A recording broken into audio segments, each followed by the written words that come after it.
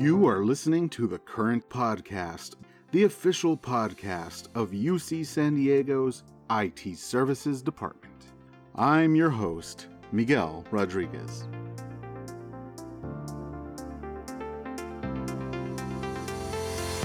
Today is Wednesday, November 29th. Here at The Current Podcast, we are basking in the festive mood of the holiday season. And one festivity we are particularly excited for is, of course, the annual IT Services Employee Appreciation Event taking place on Monday, December 11th, 1 p.m. over at the UC San Diego Faculty Club. An RSVP is required to attend, and the deadline to do so is tomorrow, November 30th, the last day of November of this 2023. So head on over to the current homepage to find the RSVP link under upcoming events and RSVP now. You don't want to miss the opportunity to celebrate yourself and your fellow employees under the ITS banner. Now, do you want to speak at the Process Palooza in 2024? Be a part of crafting the dialogue at next year's event by submitting a speaker proposal form today.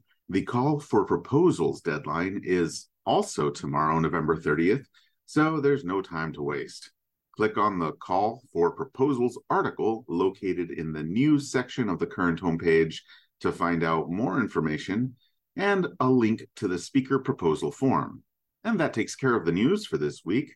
So let's get to the good stuff. My conversation with ETS Director Dan Suki. Yes, Dan is returning to talk more about a look at the group mission, how things are going, what's exciting on the horizon, and there is a lot to talk about. So let's get to it, shall we? Well, we are back with my personal supervisor, who I answer to, the head honcho over that at Educational Technology Services, Mr. Dan Suki. Welcome back to the current podcast, Dan. Hey, thank you, Miguel. I appreciate it. Head honcho, that's pretty. Head honcho. I'm making up new titles as I go. There you go. You know what? Yeah. So somehow we've reached nearly Thanksgiving, although I'm not sure when this podcast will actually be published. It might be after Thanksgiving of 2023. So closing another year, which boggles my mind. But I wanted to start this out by asking you about is there something about 2023 that sticks out as a defining moment for ETS? We've talked before about some of your goals. And to me, the last few years tend to kind of blend together. What brings this out in 2023? What makes this unique? Yeah, so that's a good question to get right off the top. So I would say, when I think about 2023, it does feel in a way, it's funny because it feels like it has blended the past couple of years, but then it's also been kind of distinct. But, working in the field of education technology, whether you work in it as an expert or you manage or you lead in education technology, you don't necessarily have these kind of like defining moments necessarily. You do have some. So you don't necessarily have like big watershed moments.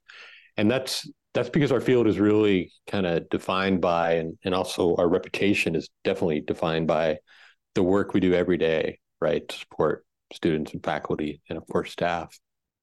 So for me, I know this is going to seem like an odd answer, but for me, the defining moment last year was, when I look back, it was really fall quarter, winter quarter, spring quarter, and 3 summer sessions. And because what that means is that, we've continued to support the educational mission, that we've provided technology to students, faculty, and staff, and hopefully made the education, teaching, learning part of it better for them. Yeah, ultimately it does come down to that mission of supporting our customers or our stakeholders or whatever language we want to use in making every day kind of work for them. And Correct. Your team, the work is largely operational as opposed to strictly project-based, although that's not always the case, but there's a lot of operational stuff. So I'm wondering, for the listeners out there, how would you navigate operational work on a day-to-day, which sometimes it's hard to really track, a beginning, a middle, and an end of a project when it's just ongoing operational work.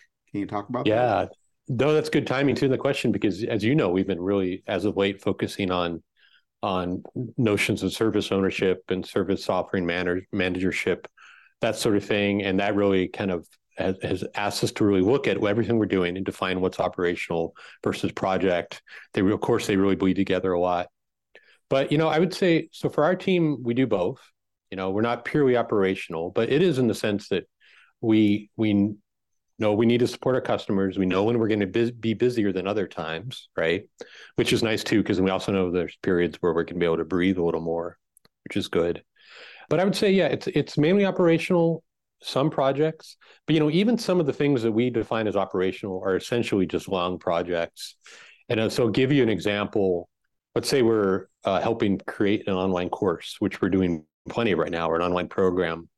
So you could say that's operational because we're building and supporting the course, but within that, it's a project, right? With a start and an end, and we launch the course, and then we continue to refine the video and that sort of thing. So it's both. And I think I lost track of your original question, but I think the answer is that we do both, and we'd have to juggle them. And we try to, whenever possible, we try to give folks who mainly do quote unquote operational work projects. We do that intentionally, because I think it's good to mix it up for folks. But throughout all that, we definitely, always reinforcing that we're an operational group first and foremost, and we support folks. Actually, no, you addressed the question perfectly. And you even brought up one other thought, which is the notion of scalability, which seems much easier to define in a project-based world. But, operational, from my view, with keeping up with the increasing number of students we have enrolled and faculty and staff, scalability seems like a challenge for operational work. How do you ensure, and I know it's not just you've got a number of SMTs and service owners under you who help make this happen, but address scalability and making sure that everybody has their services and supports needs met? Yeah, I'm glad you asked that, because scalability is definitely a thing. So at UC San Diego, so for instance, I'm on campus today, right? I'm looking out my office window, and I was just thinking about this before we spoke to him, Miguel. I was like, oh, this is something I should point out. So right now I'm looking at the Torrey Pines Learning and Living and Learning neighborhood. It's already finished, complete. The new building and stuff there, yeah. Correct. And to the right of it, if I lean over a little bit, I can see the Ridge Rock North, which is currently just a big giant dirt pit. But that whole complex is going to have, I think it's like 2,500 student beds. So, a huge amount of more students on campus. It's going to have about 20 new classrooms. And then I look, behind me, the feeder district also is going to have about 10 new classrooms, a couple thousand new student beds.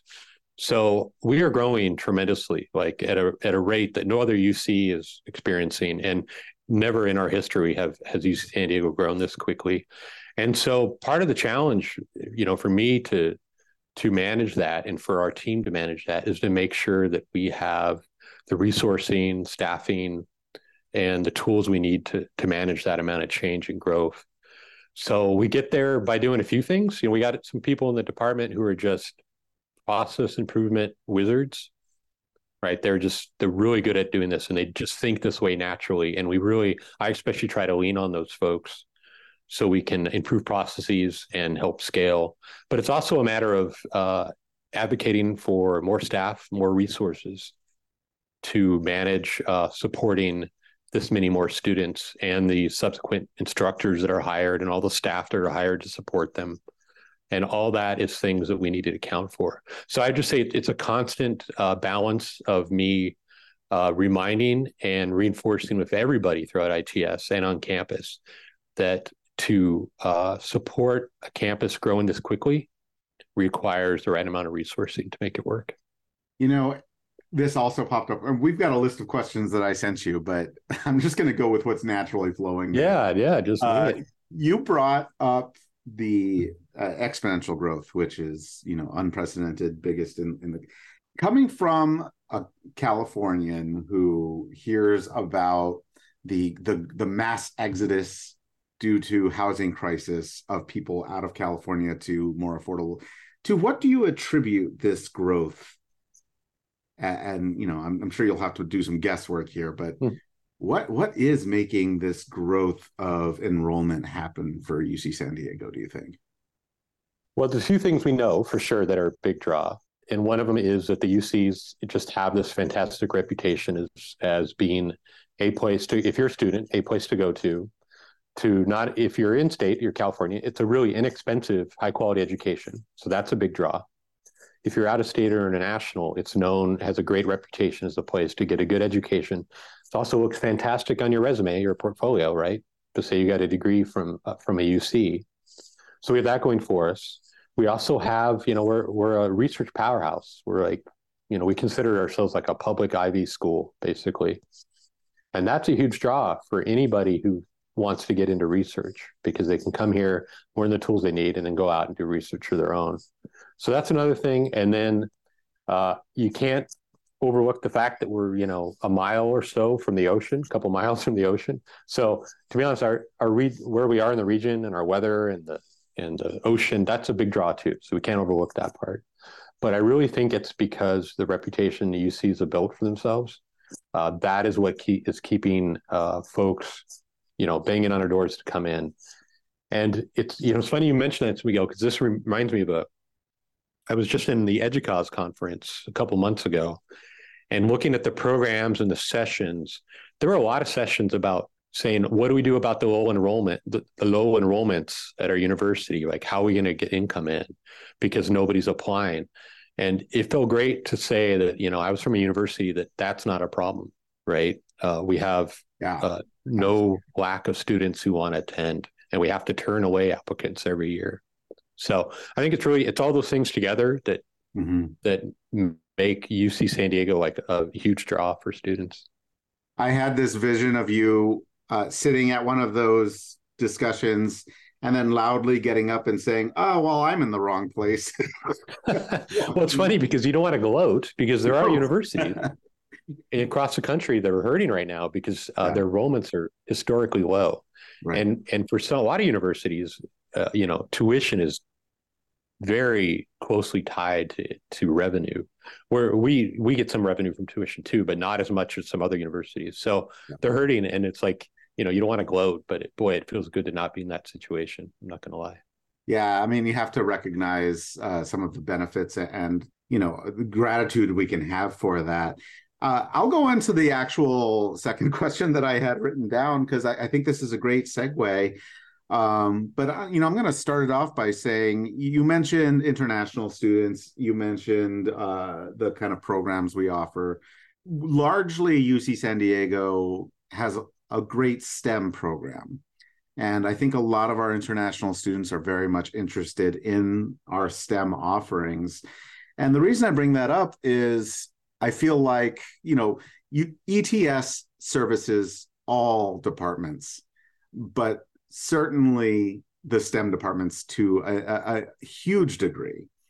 And so that's a big job. And enrollment aside, what would you cite as the biggest successes that we've had from ETS so far this year with meeting those needs, especially since, it's the higher demand of higher enrollment certainly taxes us. So it goes back to your first question in a way. It's, like I said, I really define our successes as how we're meeting the educational mission of the university, right? So to look back at let's say this past, we're about 3/4 of the way through fall quarter. So in a few weeks from now, to look back at fall and say, how did we do? Did we support folks? Were we lacking in any ways? Those sort of things are what define successes for me. But beyond that, there's other things that are less measurable that I consider really important. So you brought up at the top, Miguel, about how we're largely a STEM campus, and that's absolutely true. We are, right? We're predominantly, engineering, computer science, that sort of thing, and that's a big part of the reason students come here. And we have some, amazing faculty in that field. But for me, it's really rewarding to be able to support departments who historically that hasn't been the big draw, because these are amazing departments. Like we have an award-winning theater department, and it's really nice to be able to work with folks like that and support them. And we have like an amazing visual arts department. Mm-hmm. And so just to be able to help folks who are in the arts and the humanities, especially, and some of the social sciences, is a big reward for me. And I consider that like a success when we're able to do it. Oh, sure, certainly, especially after 2020, seeing theater instructors come to us sometimes for the first time ever, Yeah, in order to support this new world of I mean, instruction. Especially in the having seen when they're trying to like theater department adapt to remote only learning. I mean, I'm not going to pretend and say it was perfect. It was way far from perfect, but we were able to help them at least sustain the program long enough to get through the pandemic, to get back to a place where they could have in-person instruction. And I feel proud of that we're able to do that for them. Yeah, it is. It's worthy of pride, just as our La Jolla Playhouse is. So I think that might be another draw for folks. But oh yeah. We talk success, and you brought that around to our first question. But of course, let's turn that around, flip it, and go with challenges. So, what are some of the challenges or the, I don't know, frustrations even that you may look to overcoming? I would say I rarely have frustrations. I think I'm fortunate. And because I really like my You're just job. an even-keeled guy, Dan. I know I've been told that a lot, but I think I'm just good at hiding the other sides of that. No, I'm just kidding. I'm generally pretty even keel. I think challenges. So I mentioned before the growth. That's a big one. Just being able to provide the same level of service for everybody when we're adding so many students. I mean, I know I keep reiterating that the growth part, but another little factoid is we have about 42,000 students right now. We're going to be over 50 within another 10 years. So we are the next UCLA effectively, as far as, UC juggernauts. So just being able to keep up the level of service, which I'm very proud that we offer, we got to make sure we don't diminish the level of service in that. So that's a challenge. I think, the other challenge, and this is an evergreen challenge, is we have all these brilliant faculty and of course students on campus, but especially in the faculty folks who have these ideas for new tools. And Miguel, you know this probably as well as anybody. New educational tools they want to use in the classroom. They want to use, for whatever purpose for education. And the challenge there is supporting them, but at the same time, you can't support 20 different tools to do the same thing generally. So you have to really guide them towards things you offer in a way that makes sense. Yeah, and we're combating. I don't want to say combating, but part of that filter is these same faculty are being advertised to by tools.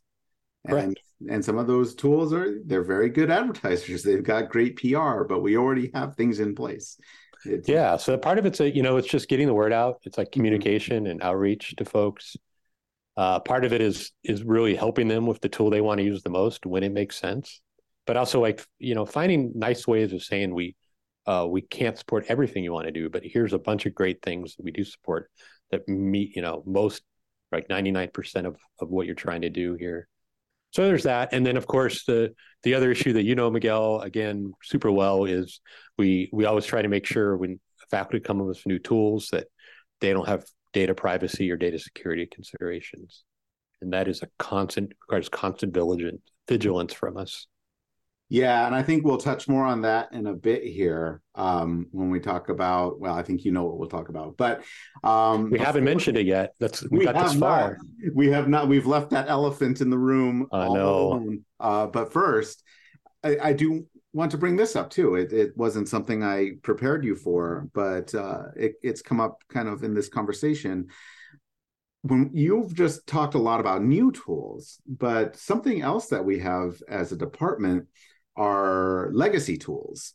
And our department has a legacy of staff who have been, the geniuses, way above my neuronal impact that I can make.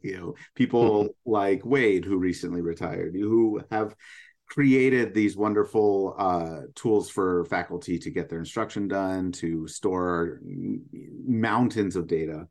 But as time goes, some of these tools either need to be augmented or replaced. And so I guess I want to talk a little bit about change management when it comes to improving what we had in place already that some faculty may have been familiar with for decades sometimes, and how the growing pains sometimes of making those changes and kind of meeting the needs of a very different kind of world in security and also in the amount of storage and data storage that we require.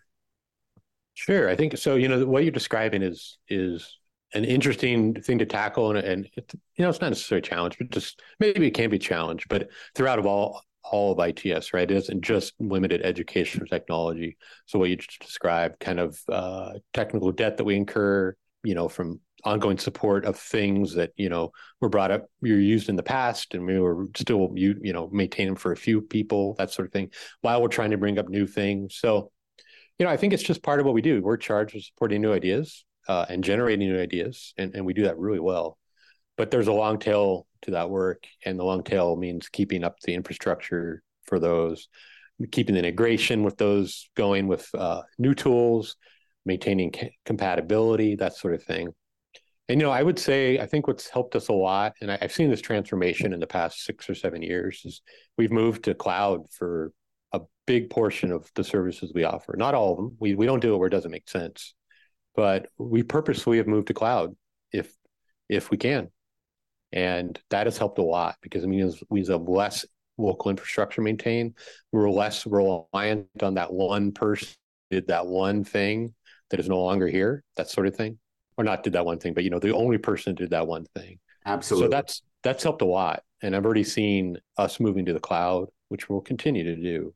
Well, I mean, as an example, let's look at one of our biggest teaching and learning services, which is Canvas, right? Correct. Yeah, that's a great cloud-based service. Yeah, that's the big example. But it doesn't make sense in every case, right? Sometimes you need to run things locally because you can do it run it best locally, or it's most cost effective, or the security and data concerns, it means you have to run it locally. So it's all, it's decisions we have to make.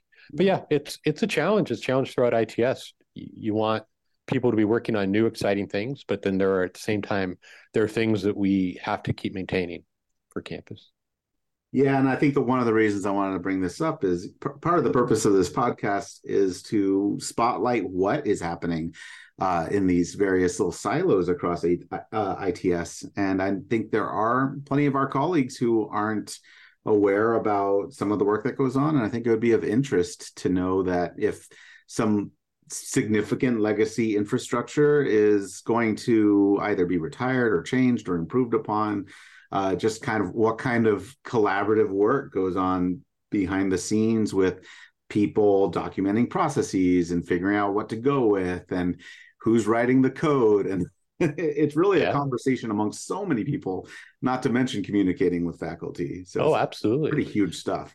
Yeah. I mean, you see this in ETS and in educational technology. You've seen this in massive projects like ESR, the process you described. All these processes had to be documented and defining what they did and who did what. And so we go through a smaller version of that. In fact, I kind of liken what's the change that has happened to ETS over the past, again, like 5 years as like a mini ESR, because it has been in a lot of ways. We've transitioned to cloud.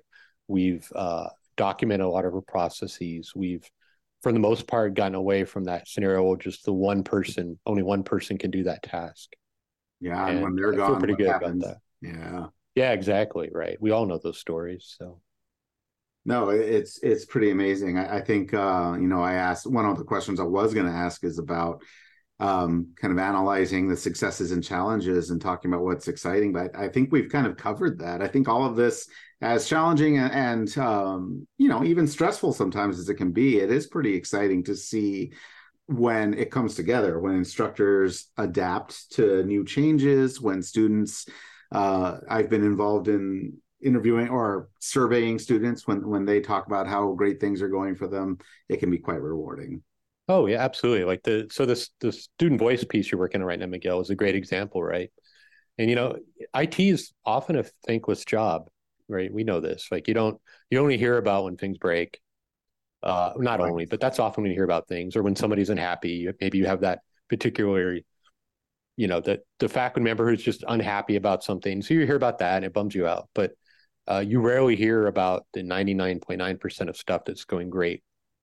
And so the student voice was really nice because we're hearing some really good things from our students about what we do for them. Absolutely. Yeah, it's been really rewarding in the last month or so that I've gotten some data back, and we'll keep hearing about that.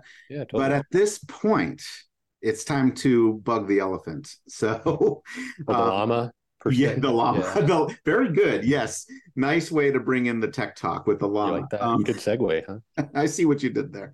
Um, Well, okay. So the world started really changing last November, almost exactly a year ago, when Chat GPT kind of exploded in a big way onto the scene. And we are doing a lot of work to figure out how to harness some of that generative AI power. And so we just had our all hands meeting for ITS, and there was a big presentation with students and Brett Pollock and a lot of people about Triton GPT, which is right on the horizon. Mm-hmm. And I know that to some degree you have been involved with the AI task force with ITS. So I figured you'd be a good person to give me some of your thoughts about AI in general and what you see coming on the horizon. And I don't know, maybe even some of your own personal takes Mm-hmm. on the whole concept. Oh, sure. Yeah. So, yeah, AI has been a massive shift for us. So I would say, so first off, let me say I have not been involved with the breakneck pace that the core AI team has been involved as much. So there's a group of folks and then a lot of folks helping support them to do things like get Triton GPT going. Tremendous amount of effort, and it's amazing what they've accomplished in a short amount of time. And we should be super proud of it as an organization because there's only a handful of universities like in the world that are standing something like this up this quickly and with this much capability. So that's super cool. And then, as it relates to I always think about, of course, the ed tech side and the teaching and learning side of it. So for our campus, when AI and ChatGPT were launched, I think there was initially, and we saw it, there was initially like some fear about it. There was some, concern that it just meant that students were going to cheat. There's no way to catch them. And what do we do about it? It was, initially some skies falling stuff, which I think is normal. And fortunately, though, I feel like as a campus, we're mainly over that feeling. I think folks have realized that with tools like ChatGPT, you can't really detect cheating in the traditional manner anymore. So all you can really do is modify the way you teach or just teach with the tool in a way that makes sense. So just recognizing the students are going to be using these tools like ChatGPT. So that's I wanted to mention that about kind of open AI models because that's going to be a thing and that's just going to get better and students are going to use that more. Instructors are going to start to build that in too. And then as far as our own, ITS AI efforts, like we're doing amazing things. So early on, we were running, so just in our little corner of the ed tech world, we were running some pilots using local AI just to try to do things like summarize lecture capture in interesting ways, improve captioning for lecture capture, that sort of thing. And so there's a lot of promise. And Triton GPT, right now, we're leading with administrative use cases, and that's very intentional. And there's good strategy behind that because those are the use cases that we can best lead with, right? Because there's less politics, other things we need to consider if we were to lead with teaching learning use cases. However, those are going to be next, and those I'm really excited about that. What kind of rollout do you see? Like how long before we, and this might be supposition, but how long before we see that rolled out in a big way and on the teaching and learning end, and then on research and all these other big parts of the mission. That's a great question, Miguel. Yeah. So, it's we are building the plane as we're flying it. There's no doubt about it, but we have to, right, in order to keep up the pace of the advancement in AI. I really see. So I see once we build more capacity in ChatGPT, the ability for more people to use it at once, because this is really expensive and it's processing intensive. A lot of people don't realize this isn't cheap, nor is it easy to do. So once it just seems cheap and easy on the user end. It does, right? You go to OpenAI or you go to ChatGPT right now, and you don't see the GPUs, smoking in the background from running this sort of stuff. Running trillions and trillions and trillions of sometimes terabytes of data. Oh, 100%. Yeah. So to get back to your question, I think once we build out more capacity, the next probably 2-3 months, I'd like to see us start by inviting some faculty in or instructors in. They don't have to be faculty, just instructors in general. Maybe give them some training, some background, some caveats, and then just let them loose and see what they can do. Put their own content in there, put their course content in there, see what comes back. That's what I'm really excited about, is sort of they'll have a safe place to experiment with Gen AI. Well, that is a very big topic, and I'm sure we're going to come back to it at another point. I'm certainly going to be mired in it when I talk to Vince in December. I'm sure, yeah. So that'll be very interesting. And we'll leave that elephant alone in this conversation for now. I want to wrap up a little bit. I will mention, since you talked about asking faculty to help us pilot some of this stuff, and tie it into some of the successes. I think one of the cool things about ETS is some of the relationships that have been built with faculty via groups like CAMSI and the Teaching and Learning Commons, and how there is a kind of little cadre of faculty who know us well and who are willing to be at the forefront of some of these things. It's very cool. Yeah, those folks are both the ones that work us the hardest, right? But they're also our biggest allies. Absolutely. And because they come up with the great new ideas, and it demands a lot of attention from us. But that's why we're here. So yeah, we have a core group of people that just love teaching. And we foster that, we nurture that, and we support that wherever possible. They're brilliant and wonderful. So I definitely want to shout out those faculty and point out that if they work ETS hard, it's only because they have very high expectations, and absolutely, as they should. Years. Yeah, absolutely. I'm not going to leave this question out, Dan. We'll end on this one. You are a supervisor. You're my direct supervisor. So I'm going to ask, this is a philosophical question for you. What do you think your direct employees want most from you as a supervisor? Well, that's a good question. Overall, so, I actually spent some time thinking about this sort of stuff recently, because I'm always trying to work on myself, as far as professionally and that sort of thing. And my managerial style, because everybody's got a style of how they work, and every manager's got a style of how they manage. I think some of what I'm pretty good at, and I really try to bring to bear, is I think I'm try to be pretty transparent and honest with folks. I know it seems like kind of a pat answer, but I think it's important. I try to be as honest and transparent as I can with staff. And I also try to be, wherever possible, I try to be as flexible with folks. My general mindset is, if somebody's doing a good job, we give them maximum flexibility that we can, recognizing that, there are limits, right? We have requirements to the job, but wherever possible, giving them flexibility. So I think those are some of my strengths, and I really try to exhibit those wherever possible. Let's see what else. I think it's important for folks to know that they have a path to grow their career.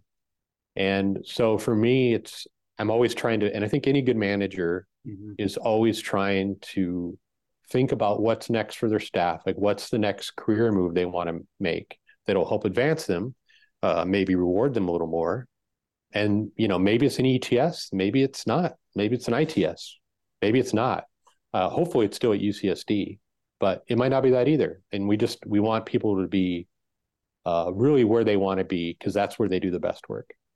Well, let's look at who we have on that note in the last just year alone who have advanced, right? We have Matthew Zarzika, we have Deanna Rusin, we have Catherine Collins, who also just got a advancement. So yeah, and several more than that too, but that's a few examples. Yeah, that's right off. By the way, that's right off the top of my head. I get it. Yeah. If I forgot anybody, sorry about that. But those are the ones I work closest with. So yeah, I mean, it is pretty great to see that happen and see those announcements be made to the group as a whole. By the way, according to research, the number one result that employees value most in managers is support and consideration, which seems a little bit nebulous to me, but I get it. And it seems like that fits with some of the stuff you're talking about. So yeah, you're right, Miguel. And it is nebulous, but you definitely know it when it's not there. Oh, right. Excellent. In a boss. Yeah. When it's absent. And that's the other side of the coin. And I try to exhibit those sort of qualities. Like fine art, you know it when you see it. Exactly. But it's easy with this crew, with the folks in ETS, consummate professionals, experts. Like, honestly, this is, and I'm not joking, it's like the best iteration of this team ever. Well, I think they all work very well together, and it's pretty cool to see it happen on stand-up meetings every morning. So thanks for not only joining me here, but helping me on my own sometimes precarious journey through this job. I appreciate you as my supervisor and all of the things we're able to talk about on this podcast. So thanks for stopping. Hey, thanks, Miguel. Thank you. I appreciate it. I sure hope you're enjoying this podcast. Remember to let your fellow IT services staff members know that this podcast exists. Get everyone to subscribe on iTunes, Stitcher, or wherever you can get your podcasts. This podcast is a collaborative effort, and we want to hear from you. If you have any ideas for podcasts or topics, send them to me at its-podcast@ucsd.edu. That's it for today. Keep an ear out for the next episode of The Current Daily.